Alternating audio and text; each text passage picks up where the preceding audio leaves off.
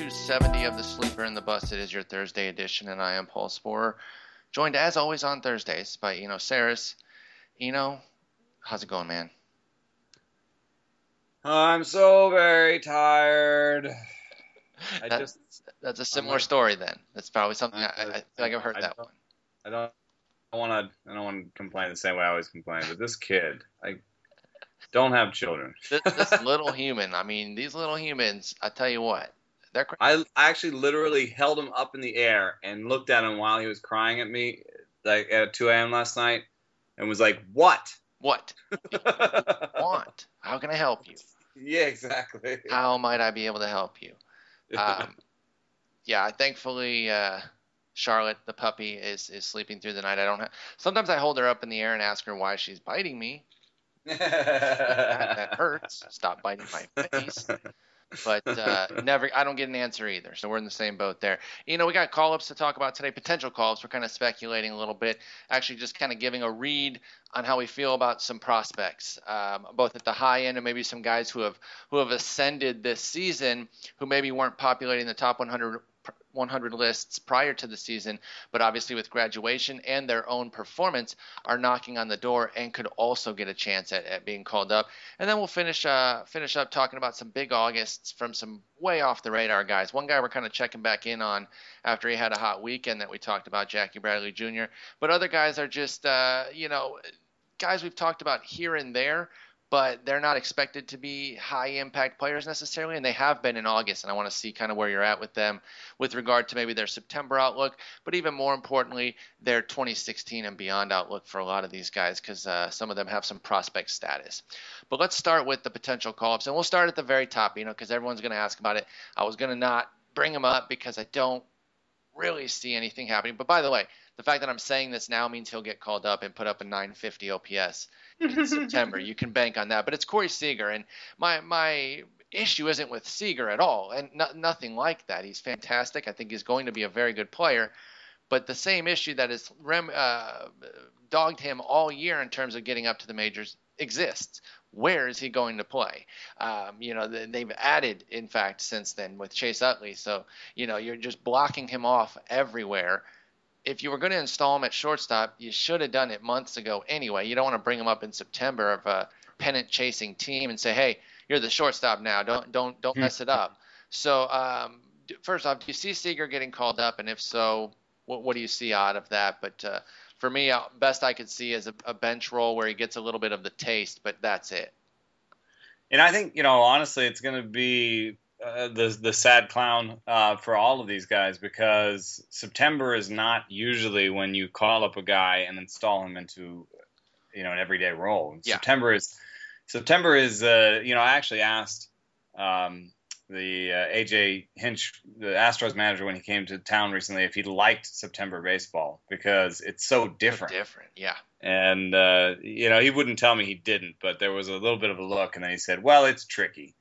And, he talked about how everybody has different roster sizes, and everyone seems to have 30 relievers and all that stuff. So, I think that's what we're going to see mostly are pinch runners and relievers. And I don't think that Seager really fits the bill for either of those, and so I doubt the Dodgers are going to spend major league time, major league arbitration, service time basically on Corey Seager for him to be the third second baseman and the third baseman. The 14th third baseman, yeah, 98th shortstop behind Kershaw. He's actually behind Kershaw on the shortstop depth chart. That's what's weird. Well, I think he might be above Kike at short. I mean, Kike Hernandez I agree. Super useful, but short's not his best position. So he'd be the backup shortstop at best. But I agree with you that they're not handing the keys over necessarily, and Ron's has been a little bit better of late. So yeah, exactly. Now would be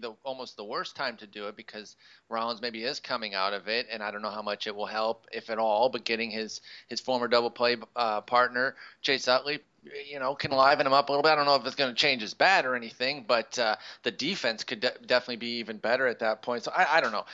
The thing for me is I'm very fantasy focused here. Obviously, when we're doing a fantasy podcast, and I just don't see where he could have the impact. So that's where I get hung up. the impact that I see is so small, but it would be the weirdest way for these guys to make an impact. But I see a potential impact in that bullpen, which is really hurting. And people were talking about how bad the bullpen is. There's a couple of top prospects, Jose De Leon Yep. and Julio Urias. Those guys, they're young-ish. I mean, Urias is really young. Super but young, both of them have decent polish. And Urias, anybody talks about him talks about how polished he looks for his age. So I could see, and neither of them have a ton of innings left, I don't think. So it would be an interesting way to sort of add innings without, fiddling with them too much, giving them a taste of the major leagues. And pitchers, I think service time is less of a linear thing. Certainly. If you have a position player, you call him up and you put him in the lineup and he accrues service time. But if you have a pitcher, they usually use all their options. They go up and down. They spend time resting in the minor leagues and stuff like that. So I could see them starting the clocks on Urias and De Leon, probably a little bit more De Leon than Urias, just because Agreed. he's a little bit older. Agreed. And just seeing if they can. So here's your Dodgers impact holds. Exactly. I mean, get somebody in there. Let them kind of maybe get some high impact 7th, 8th inning area. Because they're not gonna unseat Kenley Jansen. That's about the best you're gonna. I totally agree with you. I'd like to see that, by the way. Give it kind of a Miguel Castro, Roberto Osuna thing where they're trying out these youngsters to see what they can deliver. Let's move over to Joey Gallo, because obviously he came up with his fanfare. It was looking good early, and then to the surprise of, I really hope nobody. And as much as I was really pulling for him to kind of stay an impact player and stick with the team all year, that strikeout rate caught up to him. And again, hopefully to the surprise of absolutely nobody. The bummer here is that he's gone down to AAA. And continued to hit for power, but that's it. The strikeout rate has been astronomical. He's got a 188 average. It's been rough since then for Gallo, with a 39% strikeout rate in 213 plate appearances at AAA with 13 bombs. What do you see him getting called up? And again, now they're on the fringe of this. Not even really on the fringe. I'd say they're in the thick of the wild card race. I think I'd be understating it to say they're on the fringe. I believe they were holding one of the wild cards as recently as yesterday, maybe even today. No, I'm looking. They're a half game back on Minnesota, but they're completely in the thick of it for Texas. Can they really be putting him in? So again, big name, big prospect. We're excited about him. But 21-year-old Joey Gallo, is he going to come up and make any sort of impact? Or is this another one where there's just no room at the end? Yeah, I don't see that one happening. There are other teams where there's a slightly more opportunity to come up and make an impact. When you wrote about speed today and you talked about Micah Johnson at second base for the White Sox, and the White Sox are out of it, and they're still searching for a solution at second base. And Carlos Sanchez has the glove to be a backup guy, but I'm not sure that he has the bat to be a starter. So Micah Johnson can come up and do something, but on a Texas team that's fighting for every win right now, has a 27% chance of the playoffs, that they're not going to squander that on a guy with a 40% strikeout rate. So yeah, maybe if he'd gone down and put up another 1,000 plus OPS like he did in Frisco, it'd be a different story. But they talk about him being a boost to the lineup or something like that, and helping in left field probably. But with Venable, playing the part of the able veteran, I doubt that they're itching to do something there. Yeah, I agree. But again, big name. He's at the top of prospect lists. A lot of times for September call-ups, fantasy folks will go and just kind of take the prospect list and start going down and saying, oh, should I pick up this guy, this guy, this guy? So this is the high end that we're focused on. Got a couple more on the high end. Then we're going to bounce down to some guys who are a little bit lower on prospect lists, but maybe have a better opportunity to make impact. Next up, high on the list, Tyler Glasnow, having a fantastic season across 3 levels. Really across 2 levels. I think he only had a small stint in low A. I believe that was a recovery situation. 63 innings at Double-A for Glasnow, 2.43 ERA, 27 in the third innings at Triple-A Indianapolis, a .99 ERA. So he's been electric there with 11.2 strikeout rate in Triple-A, 11.7 in Double-A. So I mean, he's got all the stuff there. 6'8", 230. He's got the size. He's got the strikeouts. It's all there. But we're talking about a 21-year-old who has 27 innings in Triple-A with a contending team. Are they even going to mess with him? And would they even consider the bullpen situation? Because it's not like they need the bullpen help. So is this another dead end or somebody we should get excited about in September? Yeah, I don't see it happening here. I would say that don't look too closely at that walk rate in AAA. Not only is it a small sample, but if you actually look at the game log for him, he had one outing where he had 6 walks against 6 strikeouts, and everything else has been 2s, 3s, zeros even. Yeah, I see that now. Durham got him for 6.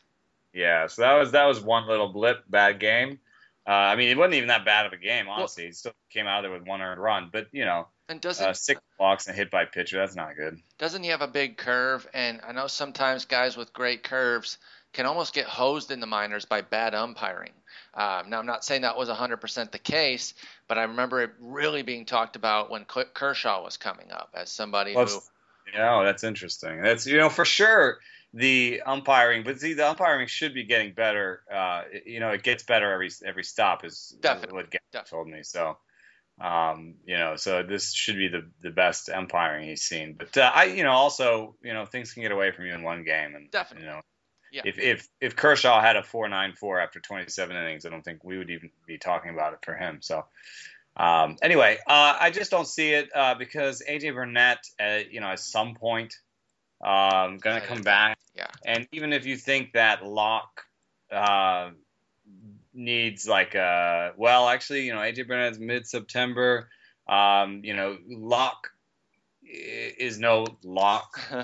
But he's actually Locke has been pretty up and down, and people in my timeline have been talking about having a tandem starter for him. Locke Morton. Maybe if Burnett came back, wouldn't they have 6 and then Locke and Morton? It'd be Cole, Liriano, Burnett, Happ. Yeah, or people talking since Burnett was hurt, like Burnett himself being somehow linked up with Locke. But in any case, they are an injury away from starting Joe Blanton again. I was going to say they just go back to their relief weapon, Joe Blanton, with his .52 ERA in 17 in the third innings with 23 strikeouts. So they just insert him in the rotation and he'd beast out anyway. So that's why Glasnow's not getting the call. It's all Joe Blanton's fault, man. Yeah. So we have Glasnow listed right now behind Happ, being as the 5th guy. They've got Volstad down there and Burnett's involved. I don't know. I just don't see it really. It doesn't seem like, and they really jealously guard their service time. So as they should. And I don't see it. But again, getting questions about these upper level guys, I figured I got to talk about it. Let's move over to one. He's an upper level guy, but I actually think there's a chance here. So I'll be very interested to hear your thoughts. I've been clamoring for this guy to be up ages ago, and Minnesota has crawled back into it. We put the nail in the coffin on them, at least I did, when they had a skid and a couple other teams jumped in. Like, there you go. I just didn't buy that team, but they've jumped right back up. Like I said, they hold a half-game edge over the Rangers and Angels. Jose Barrios, is he finally going to get the call? A 21-year-old with a 2-level season at Double and Triple A. He's great at both, actually better so far in Triple A. 91 innings compared to 65 innings. Huge strikeout rates, low walk rates. It's all looking good.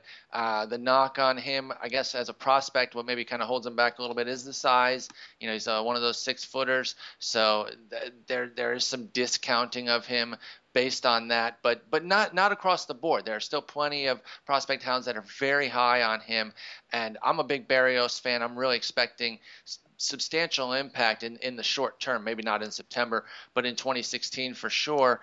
What do you see? Can they call him up? It's not like they don't have room. They've got so many. I'm not sold on their rotation at all. Irvin Santana's actually been terrible. Mike Pelfrey's only good at home, and I don't buy that thing at home anyway. Kyle Gibson's the only one who I think is any good, really. So they could make room. And, They haven't yet, though. Right now, they're running out Tyler Duffy. Yeah. Who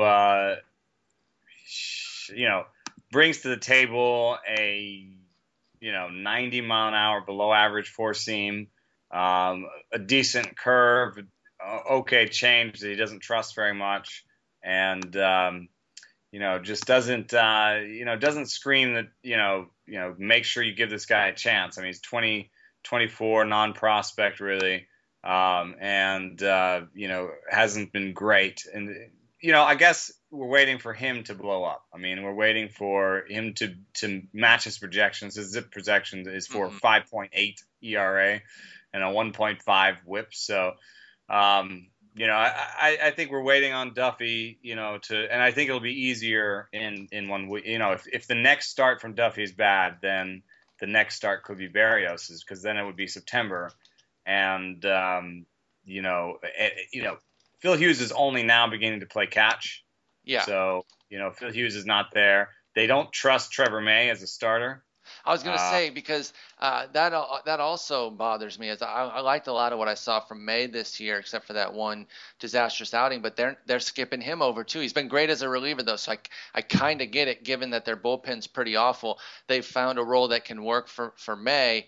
And people have thought he was a reliever, and he in terms of relieving stuff, he has what he needs. I think he could be a stud reliever, long term. Not even 19 innings this year. You're not going to get too crazy on 19 innings, but a 1.89 ERA, a 116 WHIP, 10 strikeouts per 9, a 4.20 strikeout to walk ratio. I mean, it's there, and he's got the stuff. I just still had some hope for him as a starter, and maybe they're just saying, you know what, we're going to go with him in the bullpen because he's a great piece there with Perkins. But again, I still don't understand how Berrios keeps getting passed over when they've had ample opportunity to at least give him a little showcase, like a 2-start run in June or something like that, to get his feet wet and then maybe bring him back. It boggles my mind. I don't get it. Maybe they didn't believe in themselves either. I don't know. It's kind of sad because they already took the plunge in terms of service time and taking their kids up by pulling up Buxton and Sano. So, why not go the full Monty? Their GM just watched Berrios, destroy minor league pitching. There's nothing left for him to do in the minor leagues, and they're still running out jabronis in the starting rotation. And it's just like, it's obvious. And there's another name, Max Kepler-Rosicki, is a guy that, right now, I guess Eddie Rosario is doing enough in left field. His defense is helping him too.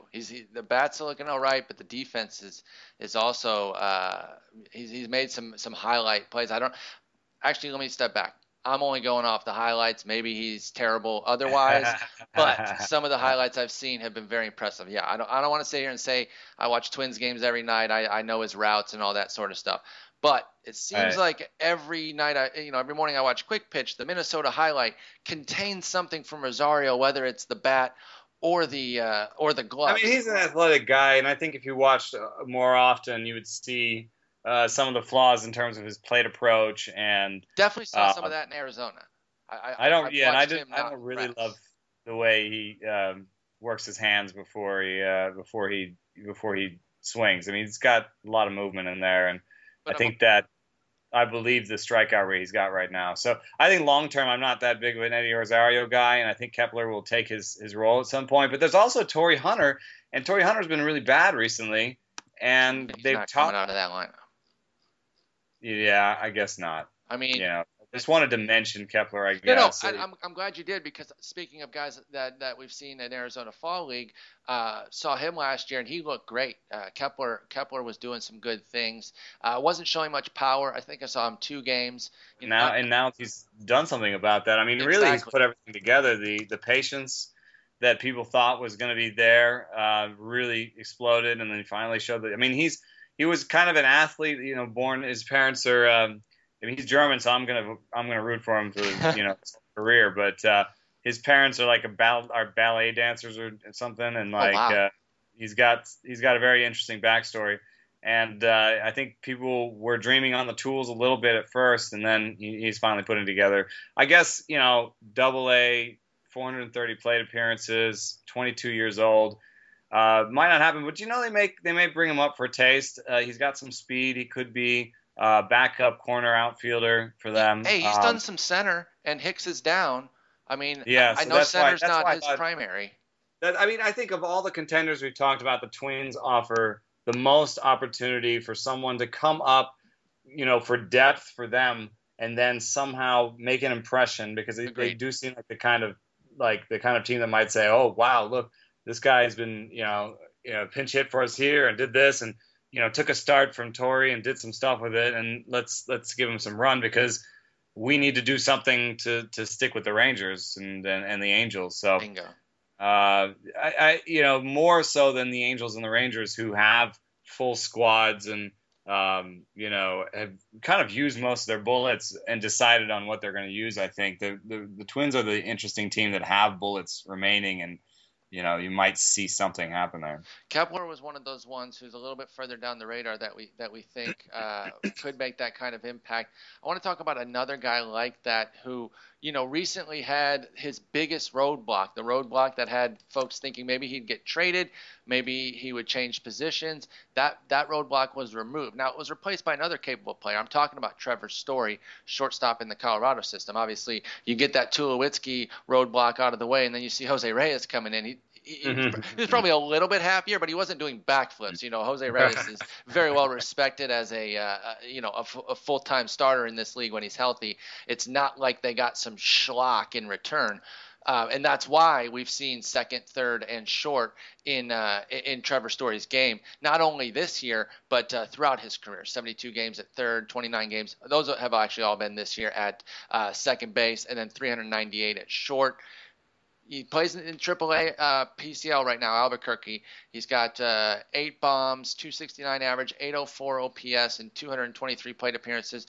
Not knocking your socks off, but fine, and was actually great in New Britain AA in the Eastern League, which is a lesser environment for him from a hitter standpoint, with an 897 OPS, 281 average, and 10 bombs.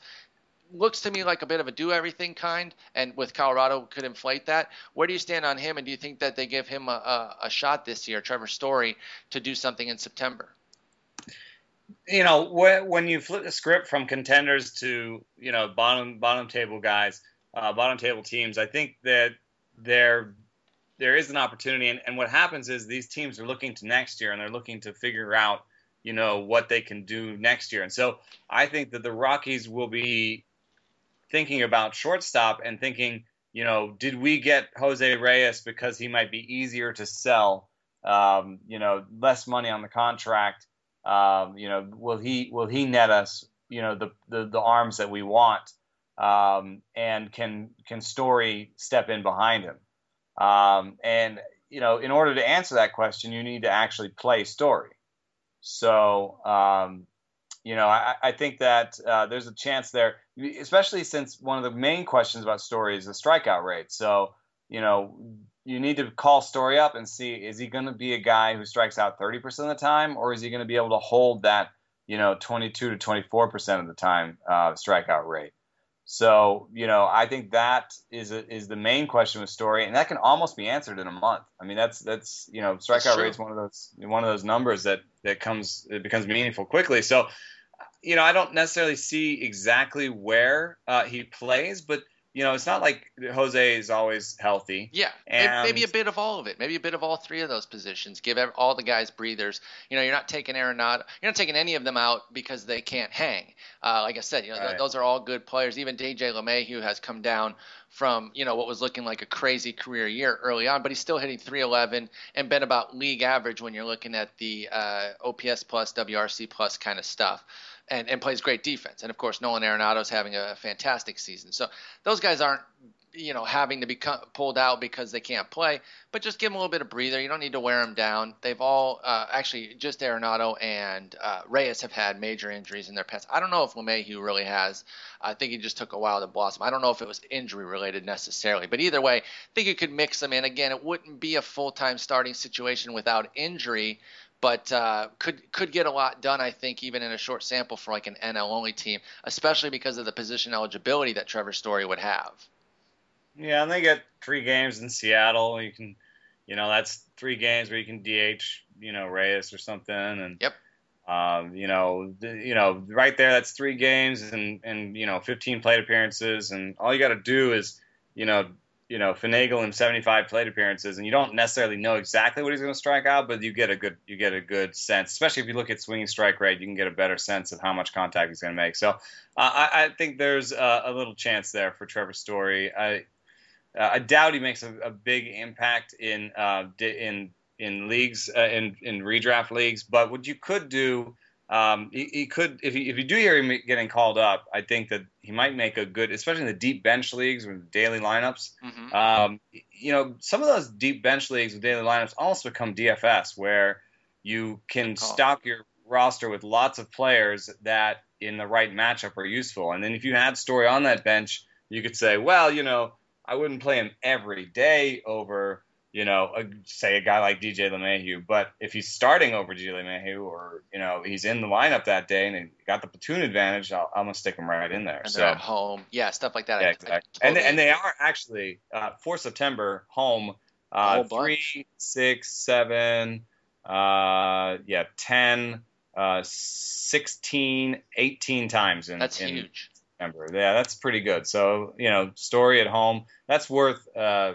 little speculation. And if it's a deeper league, you have to do it now, because September 1st, everybody's going to be in front of their computers. Yes. So you have to do it now and make a choice. Maybe your worst reliever for the next 4 days is not going to be useful, that useful, and maybe you can find a new reliever later. So, all right, that's a thought. We got one more guy here who's a little bit off the radar, and actually I did my 2 pieces on potential power impact and potential speed impact guys. Again, a lot of them, they need something to happen to make a substantial impact. But one of the guys I had on there for power was A.J. Reed. Now, there's only one roadblock really in his way necessarily that one of my commenters mentioned, was that he's not on the 40-man yet. And I didn't go through and check all of them to see if they were on the 40-man yet. So that piece is in his way, but that can easily be overcome. The issue or the positive side is that there is kind of an opening. Chris Carter, everyone kind of thought that he would just bounce back because he struggled for a long time last year and then turned it on. He hasn't really bounced back. He's been pretty bad. Still hitting 179, 17 bombs, 659 OPS. It's pretty garbage. Now, John Singleton's there too. That's why probably the obvious one to come up. But we kind of know a lot of what he's going to do too. He's going to offer a ton of swing and miss and some power, kind of like Carter. Meanwhile, Reed, why don't you tell the folks about what's been going on with this A.J. Reed down in Double-A, split between High A and Double-A this year, blasting 30 bombs as a college hitter. Also, I think he has pitching as a backup. He can also throw it quite well.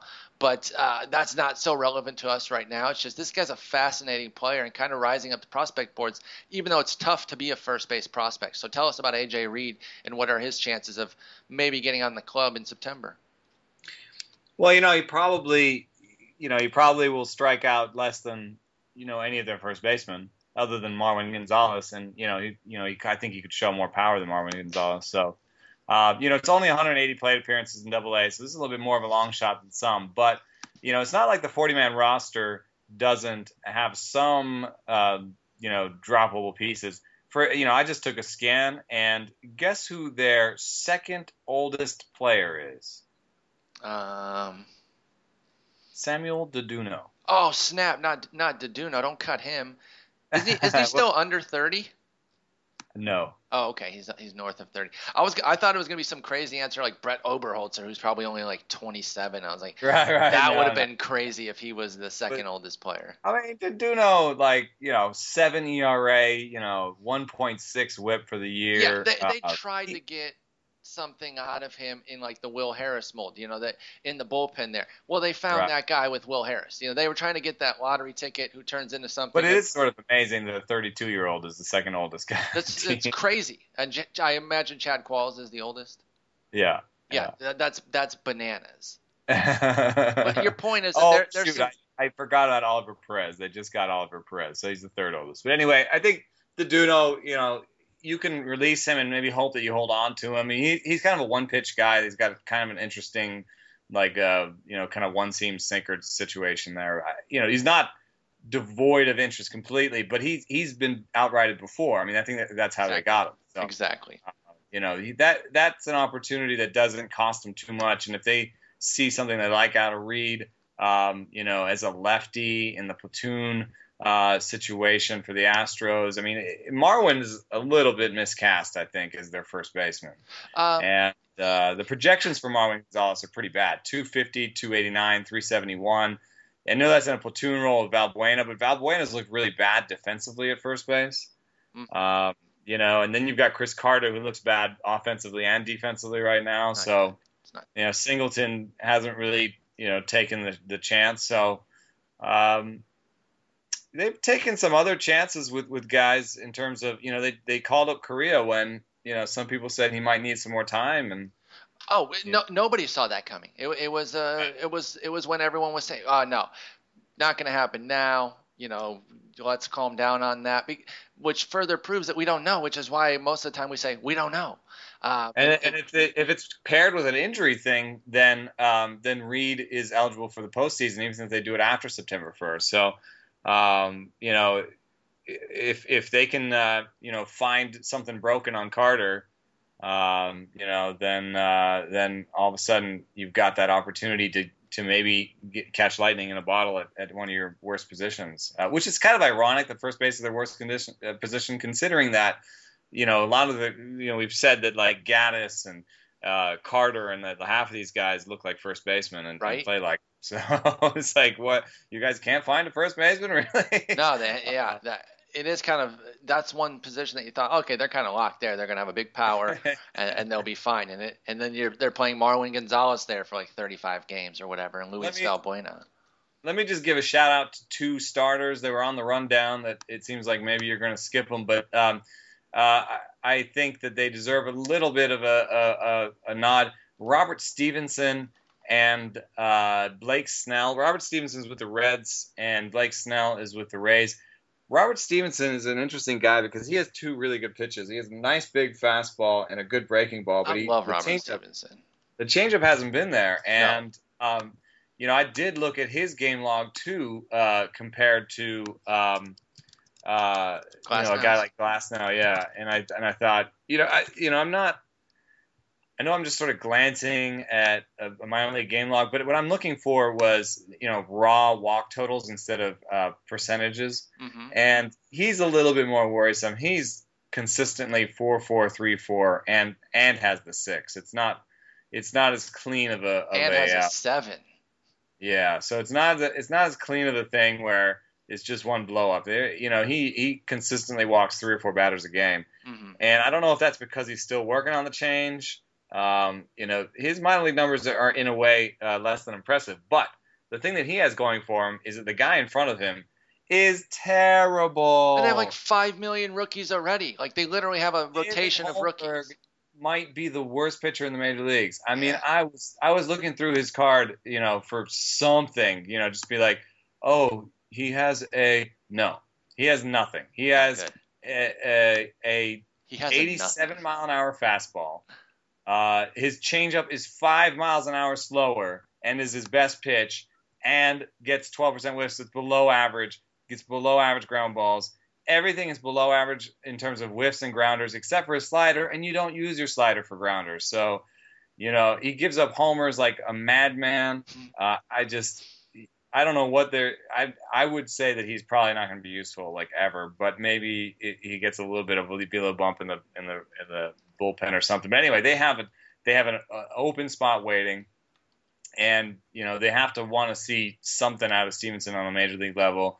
I love Stevenson. So I'm hoping that he can get the call. There should be an opening there to at least give him a try. Like you said, can it really get worse than Holmberg? And, Lamb's showing some things. Iglesias, Desclafani, you're not going to take them out. Even Kevius Sampson, I think, has been showing a little bit here and there. But I would still want to try Stevenson ahead of him. So even if that was the roadblock, it shouldn't be difficult. He's got a 5.55 ERA.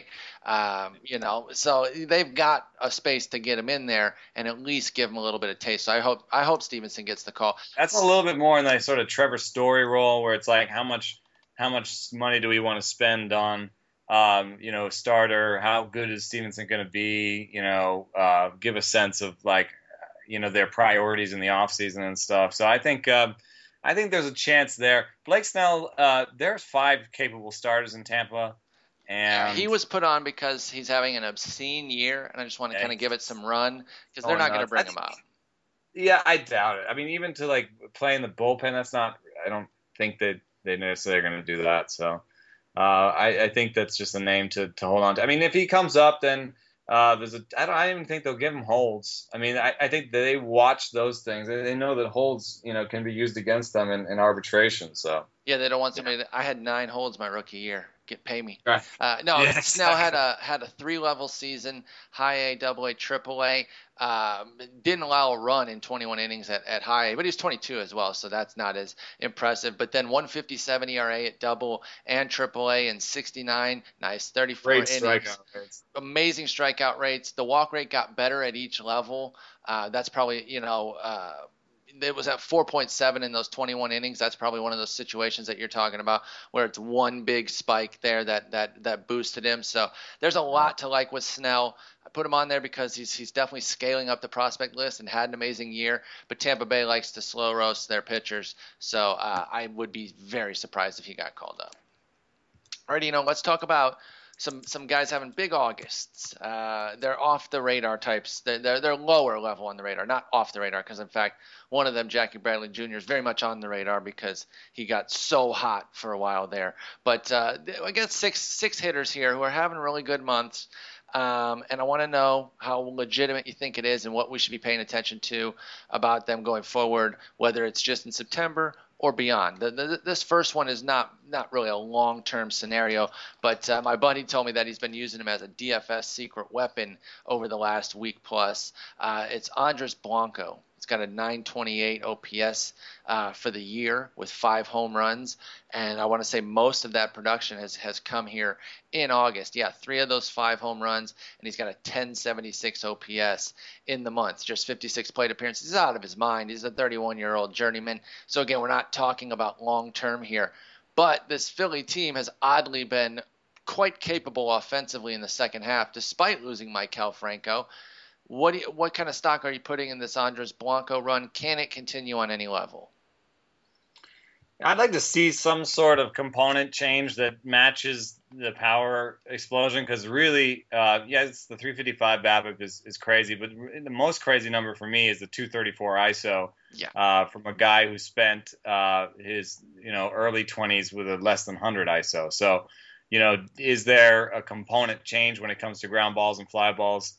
Sort of, not really. I mean, yeah, his career ground ball per fly ball rate is 1.4, and right now he's at 1.2. That's not knocking my socks off. But and there could be some classification stuff there because all the fly ball gains have come out of the line drives, and that's right. Those two things can be pretty close at times, and it would look a lot more like his normal level if 5 of those fly balls were more line drives to somebody else classifying them. Right. Yeah, and he hasn't. He only has like 100 balls in play or so. So, it's something like that could change things pretty quickly. Also, no real. I mean, like one of his more oppo years, but no like stark change from last year in terms of pull and oppo. And honestly, I would think that you would want to see more pull in this situation to be like, okay, he's found some way to pull the ball more and have more power. The hard percentage better than his career average, but not better than the last 3-4 years. So I do think that maybe later in his career he decided to kind of sell out a little bit more for power. But 2012 in AAA, he lost a whole year. I don't even know, indie ball or something. 2013 doesn't exist on his card. I don't know what happened either. And the jump from 2012 to 2014, 111 ISO before he left, a .044 ISO when he came back. So, and that was just last year in AAA. As a 30-year-old in AAA. So, no thanks. I'm not picking him up in the league. Didn't really feel like you were going to have much love there. Just kind of wanted to give a shout out to what he's doing there. Would have been a deep league play anyway, or like some sneaky DFS stuff. Let's get into some guys. These last five, I think, have a little bit more of a pulse that could at least give you something for excitement here. Well, let's start with Jackie Bradley Jr. I already mentioned him a couple times. We're kind of checking back in on him. I think we talked about him like right when it was beginning. He had that monster weekend. And, we had some things to say about him, mostly related to how great his defense was. But he's kind of continued after that 5-hit, 2-homer, huge game in the 22-10 bashing of the Mariners there. He's still doing some things. He still has a 910 OPS in the last 10 games since that game, having a huge month overall. His OPS plus for the year is up to 129 and 125 plate appearances. So we're still very much in small sample size, but this was a guy who was a legitimate prospect. He is just 25 years old. Is this a guy who failed initially and is now catching on to something here? Or is it just a hot run that's going to mislead and trick me into drafting him everywhere next year? Well, I mean, he's pulling the ball like a madman. And in August, it's 46% pulled, 20% and 19% oppo. So that's changed, and 40% hard percentage. So that's the kind of component change that I was looking for with Blanco. Yeah. And for what it's worth, it's worked. He's got a 230 ISO or something, but it's not. I think it's like step 1 or step 2 in terms of his adjustment. Like maybe he came up the first time and was trying to be more oppo. If you look at last year in particular, 27% oppo, that's pretty big. And in fact, if you look at his pull percentage from rookie year, 48, last year 36, this year 45.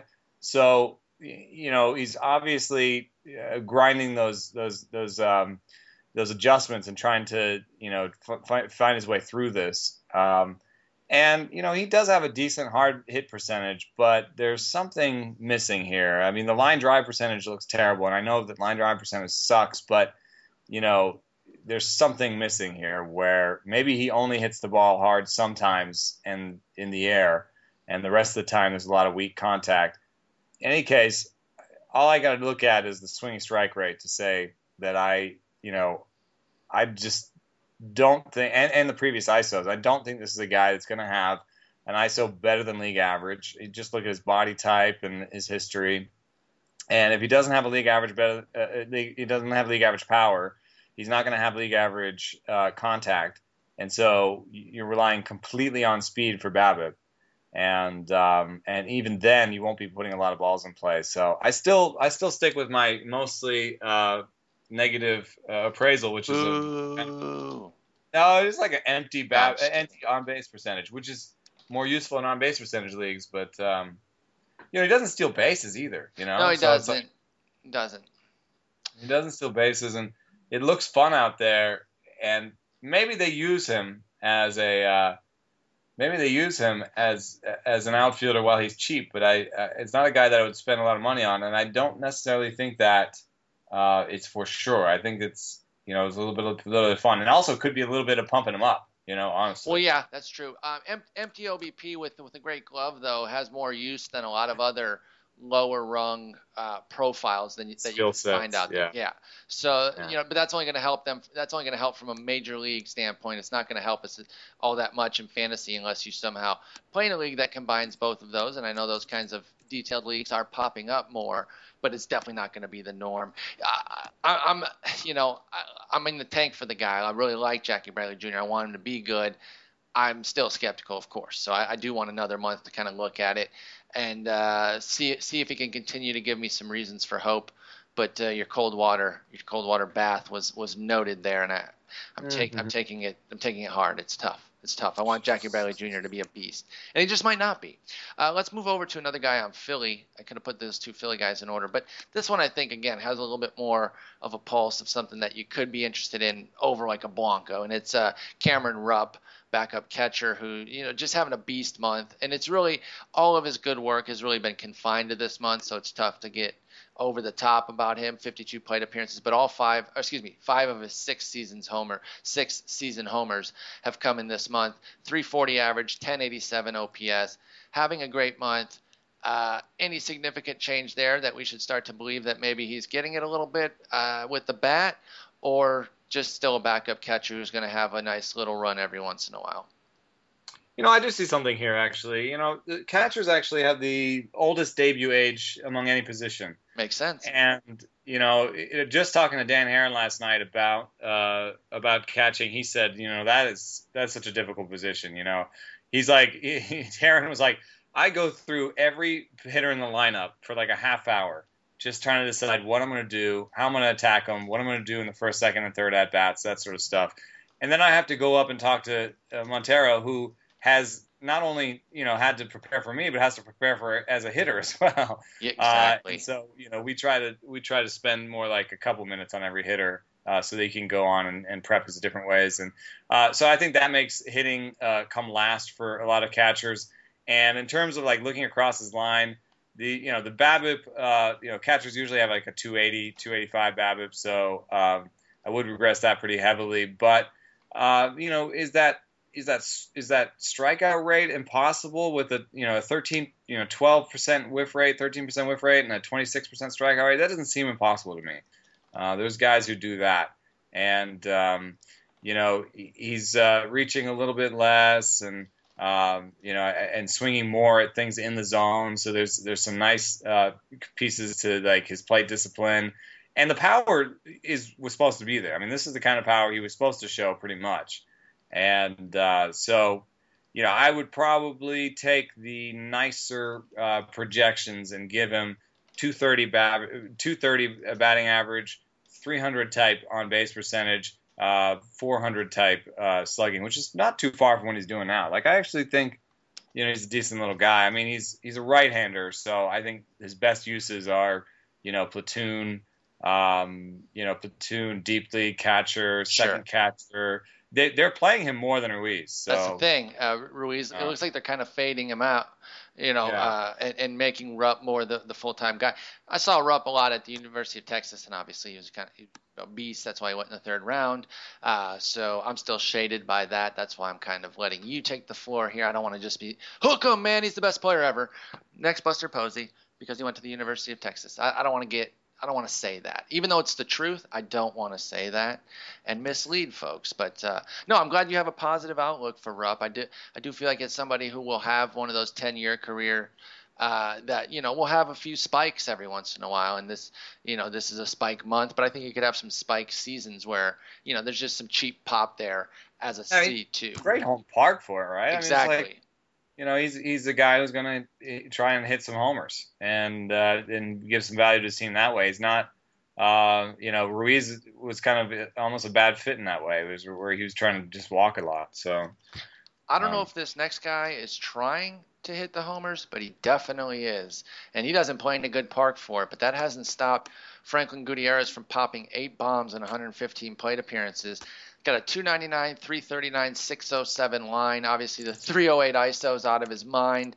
33% homer to fly ball rate. I know you don't want to get too hung up on homer to fly ball rates, but it is kind of crazy that he's out of his mind right now. I freely admit that. But the only thing that really ever stopped Gutierrez was health, and obviously it was a big component. But this is a very talented guy who looked like he was going to have a damn fine career until injuries, and weird ones too, just started ravaging him, and actually kept him out all of 2014, and now he's back and he's playing well. How much of this is legitimate for Franklin Gutierrez, and do you think he'll continue to be a source of production throughout the rest of the year in September? It's funny that one of the things that was his carrying tool, I think, was defense. It was He absolutely. wasn't he the original Death to Flying Yeah, Things? no, he was a tremendous defender, and that's what really brought him on the map and made him, what he was. And because he wasn't hitting a whole lot initially, and then he started hitting, and he was kind of putting it together as a do everything player, and then the injury struck. Yeah, I mean, now he's a left fielder. A little bit less opening for him to continue to be productive for teams because, with that strikeout rate, not great on base percentage, his career 308 on base percentage, career 142 ISO. Those are both below average. So what you're talking about is, that speed that's mostly gone by now, and the defense, which is, really fallen off. So as much as I love what he's doing right now, long-term prognosis, not so great. Short-term, I think he's in a platoon with Mark Trumbo, really.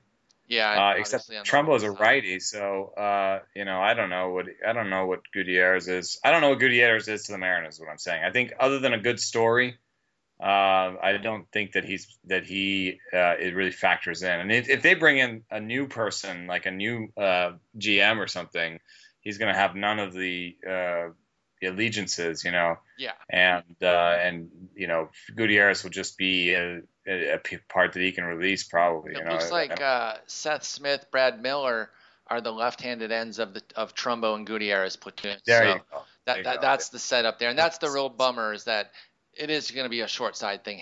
Gutierrez will get some playing time against righties here and there, especially while he's hot. But Amazing too that Trumbo is only a versus lefties guy.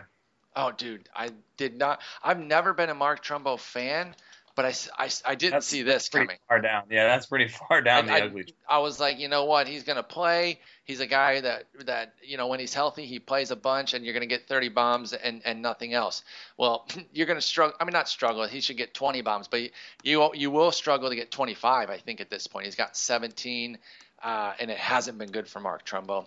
Let's move over and stick with this team. I inadvertently put two from two teams each. I didn't mean to do that, but that's just where the guys were. Ketel Marte is having a great August as well, and he's a little bit different, on the other end of the spectrum from Gutierrez. Not that Gutierrez is ancient at 32, but Marte is just 21. He's a middle infield prospect. He's a prospect of some renown. He's come up, BABIP out of his mind right now, but 333 average, 406 on base because he has an 11 to 14 walk to strikeout ratio. I know I'm supposed to say those the other way, strikeout to walk, but he's got 11 walks, 14 strikeouts. That's great. Not too much punch, doubles power, probably mostly turning singles into doubles for a 452 slug, but some speed as well. 3 stolen bases in 97 plate appearances. Where do you stand on Ketel Marte, and can he keep this up? I thought it was Kettle when he came up, but we've learned that it is Ketel. Right. Where do I stand on Kettle One? I like it with tonic water. The Marte is interesting. I thought he was going to be a total free swinger. I mean, if you look at his minor league numbers, there's a lot of 4% walk rates in there, and he kind of fits the profile of a slash and dash, ground ball, Certainly. Run like heck kind of guy. And that part of it is true. He's 57% ground ball rate, which puts it on the ground. I mean, 3-to-1 almost in terms of ground balls and fly balls. But the walk rate is kind of impressive. I mean, it would be the second best walk rate or third best walk rate of his career. I can't count that 17 plate appearances in A-ball. So it'd be the second best. Oh, no, actually, I can't even count the 8 in Double-A. So it would be the best walk rate of his career. So I don't believe it. But I did want to think about, where it's come from and what's happened here. And I guess what's going on here is that he's not swinging. His swing rate is 40%, and the major league average is 48%. Okay. He's not swinging outside the zone. That's 23% for him, 31% for the league. But that's the BIS numbers. The Pitch FX numbers have him reaching 28% of the time against 30% career. So that's interesting to me that maybe he is. And if you listen to the announcers, I've watched a couple games with the announcers. They say he's a nose to toes guy. and that he swings at everything. And then the last piece I just wanted to say was I looked at his game log in terms of plate discipline, and there were some nice games where he swung at one of 8 pitches that he saw basically. A couple games in there with 30%ers. The last 2 games, 55% swing rate, 40% reach rate, and looks a lot more like the slash and dash, nose to toes, make contact with everything. Actually, even though he swung at everything, his contact rate for the last 3 games on swings is 100%. Hey man, he's dialed in. He only swings at what he knows he can definitely hit. This happens to be nose to toes. Yeah, he's running hot. Ketel Marte is running hot right now. Doesn't mean he can't be an asset even when he slows down. We'll see if the walk rate holds though, because you don't buy it, and neither do the projection systems, and that totally makes sense. All the projection systems have him coming right back down to 4%, and that's going to take a lot of sting out of that 406 on base too, especially as the 394 BABIP regresses for Marte. So, if this is a situation where you think you've got this great product, then you should probably sell. But if you're holding on to him because he qualifies at middle infield, shortstop, which is a hard position to fill, and you just need some cheap speed, then you can ride out even the regression, because maybe he'll. Four stolen base attempts and 97 plate appearances is not bad. Exactly, that's what I'm saying. So if he's going to continue to run, even as it kind of gets down to maybe like a 320, 330 on base, he's still probably going to run whenever he's on. So if you kind of know the deal and you're fine with what you're getting from Ketel Marte, stick with him. But if you think this is something that's going to continue, I beg of you to change your tune and probably sell out, because you're going to be disappointed. All right, Eno, I got one last guy here. And now this is somebody we have talked about a lot for the on the whole of the year, on the balance of the year, but not a lot recently, because our boy was struggling a bit, but he's having a massive August, and it's Nick Castellanos, somebody that we pumped up in the offseason as somebody to take that late flyer on, because he didn't cost anything, and we figure, had that, you mentioned earlier, you hate line drive rate, it's garbage, but sometimes it stands out, and his stood out last year. And honestly, it hasn't just been August. He's been really raking since July. 11 of his 15 homers have come since July, but he's got 5 of those in August with a 289 average and a 945 OPS. Nick Castellanos is swinging it a bit, and there's some pop. But again, is there anything behind it? Are you seeing it as real? I know it's somebody you liked. Is this appealing to you, or just kind of a fluke? Well, the best strikeout rate of his the best strikeout month of his career is this month. Of his career? Wow. Yeah, and he's pairing it with one of the best walk rates that he's shown, and definitely the second best walk rate of this year. So it's a 17.6% strikeout rate, 9.4% walk rate. That is very nice. Absolutely. That's the kind of thing that can lead to a lot of the rest of the stuff we're seeing. And in terms of push, pull, that sort of deal, he's slightly just become more of an oppo guy as the season has gone along, and also put the ball in the air a little bit more. So, I don't think that there's necessarily an ideal pull oppo percentage for anyone, but if a guy can show power and is doing it while going oppo, that I think is the sort of gold standard for how to be a great hitter. I mean, that's the Joey Votto approach, is certainly show the ability to spray to all fields and do so with power. I don't necessarily want a guy with middle average type power to start. And you might have called Castellanos that before, but I think now he's really established himself as having power and having opposite field power. So August also has his best oppo percentage of the year, and in the second best hard percentage. So he's hitting it hard. He's hitting it the other way. He's hitting it in the air, and he's showing great plate discipline. So I think. Really, it's a really good package overall, and it seems just like little incremental things here or there. I mean, yes, there are some breakout games, like the 2-homer game that's on there, and then he's had a couple of back-to-back games with homers, but it's not like, a week with 8 homers where you're just like, if you take that week away, Yeah, then he's yeah. good, you know? It cuts his production in half and lowers Right. his OPS by 110 points. No, there's nothing like that. It has been kind of a slow burn. It's weird to hear him spoken about sometimes as if he's some aged, busted prospect. He's 23 years old. And so I think it might still be more of a slow burn, and maybe even next year. You know, he's right around that average mark right now for your WRC plus at 97. Maybe if he keeps going, has a good September, he gets about 102 or something like that. Well, then maybe next year it's 106. Not really an overwhelming gain, but just kind of stair stepping.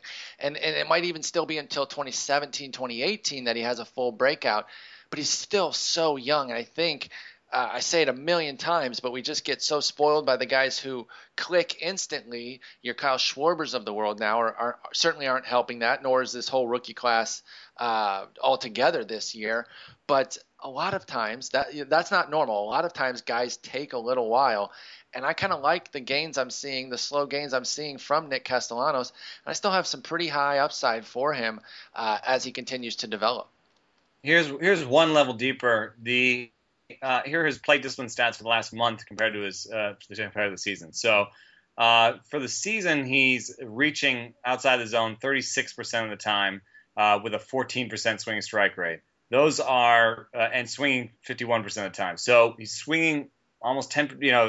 He's swinging more than average. He's reaching more than average, and he's missing more than average. Mm-hmm. Now, this is what he's doing recently: 29% O swing rate. That's better than average.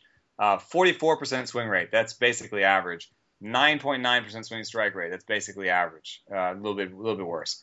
So basically, he's cut down on his swings. He's cut down on his reaching, and he's cut down on his whiffs. That's a good combo. It's really that's. And if you look at his and I did this by using the game log, which is a great way if people are looking to kind of do their own splits on a player.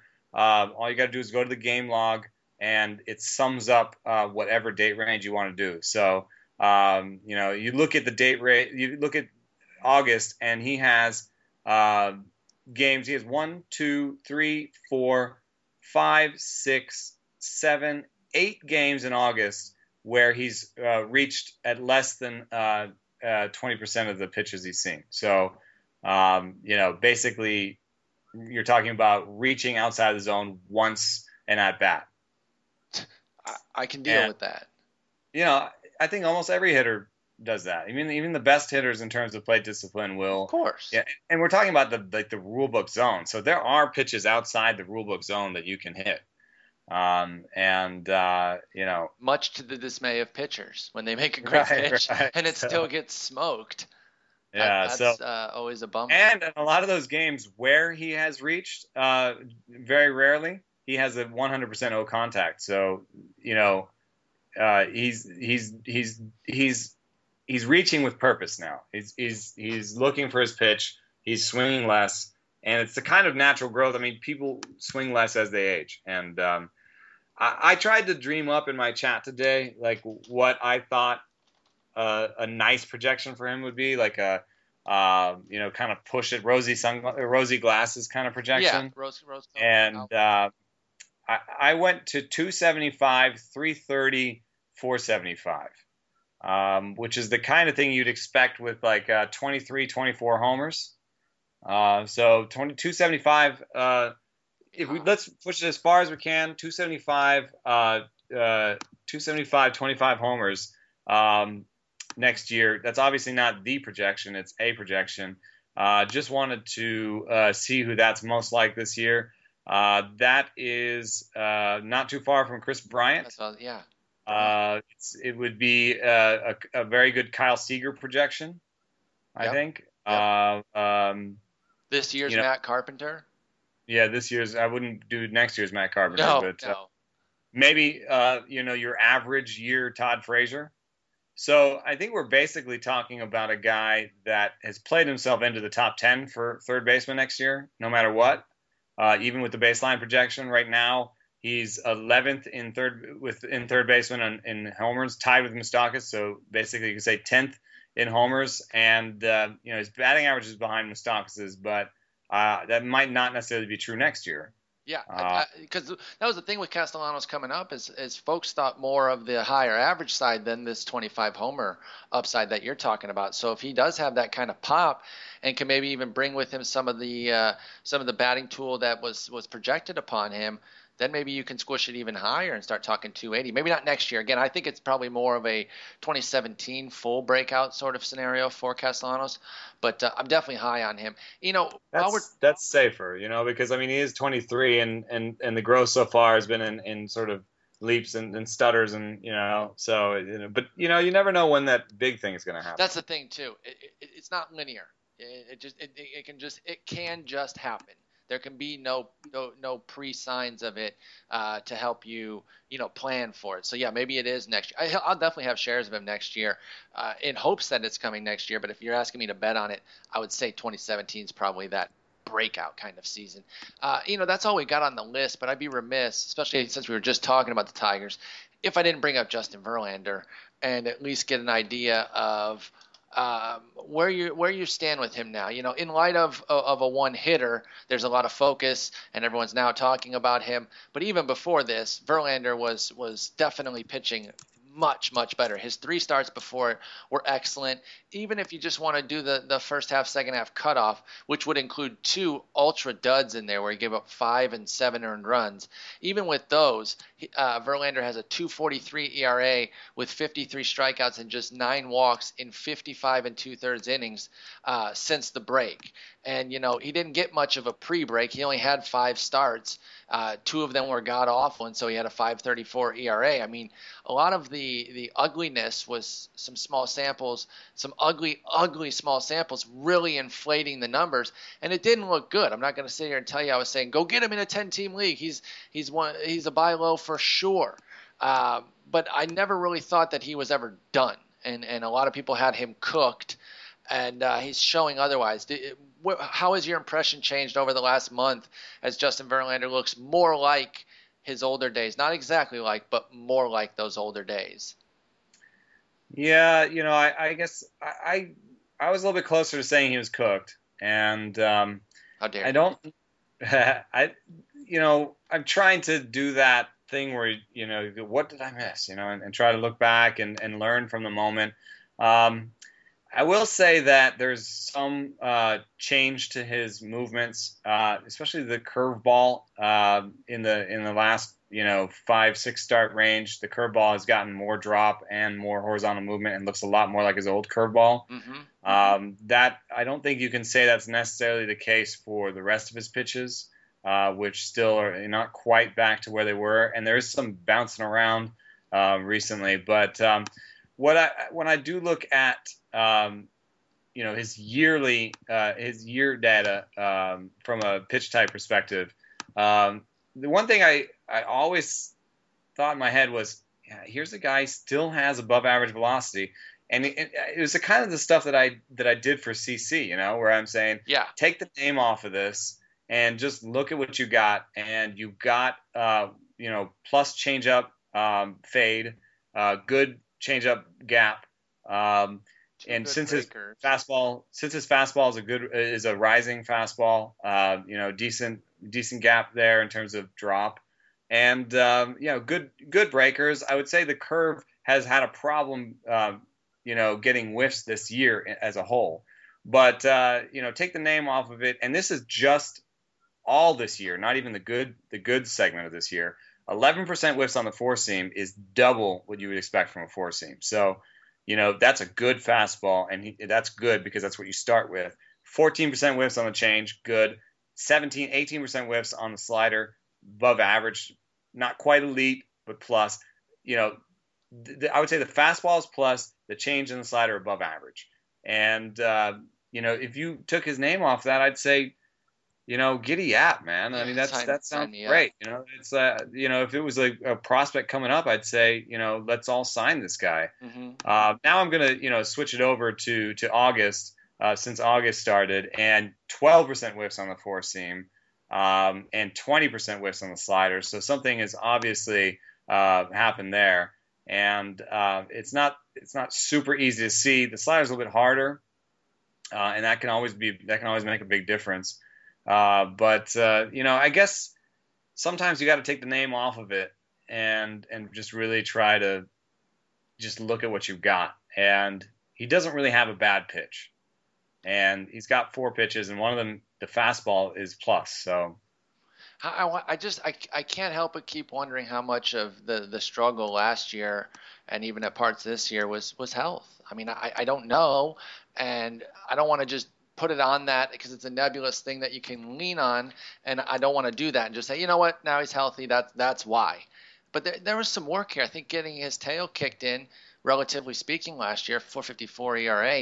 He hadn't struggled like that since 2008 when he was a 25-year-old. He certainly didn't expect to be struggling like that as a 31-year-old.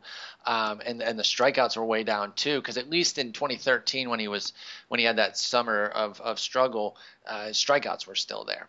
But I don't know, man. I always thought that he had enough stuff to still maintain even when the super elite plus velocity waned, and I think now we're seeing that. So I hope he can continue to excel.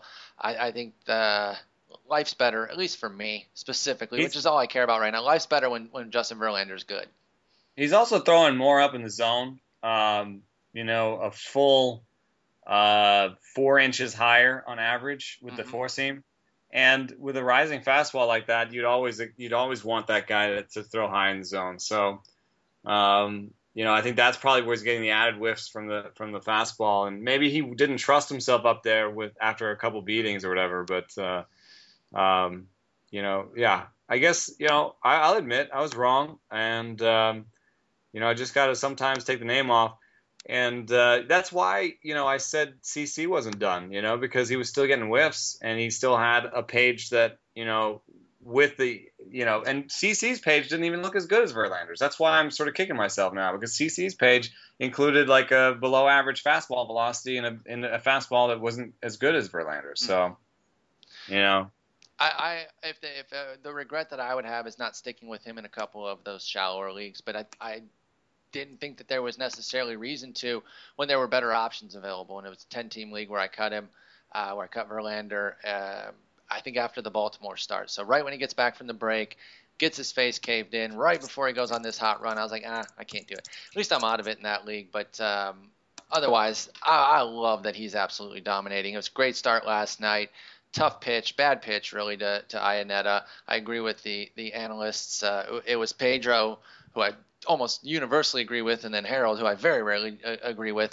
But they say, you got to go back to the slider a couple times there. Don't give Iannetta a fastball there. And either way, it wasn't the best pitch. It wasn't the pitch I would have called or thrown, but it still was an inch from being foul and continuing the at bat and hopefully getting an out that way. Maybe he was going to go to that fastball and then go back to the slider. Who knows? Still an amazing outing for Verlander. He's on fire. Hope you held on to him.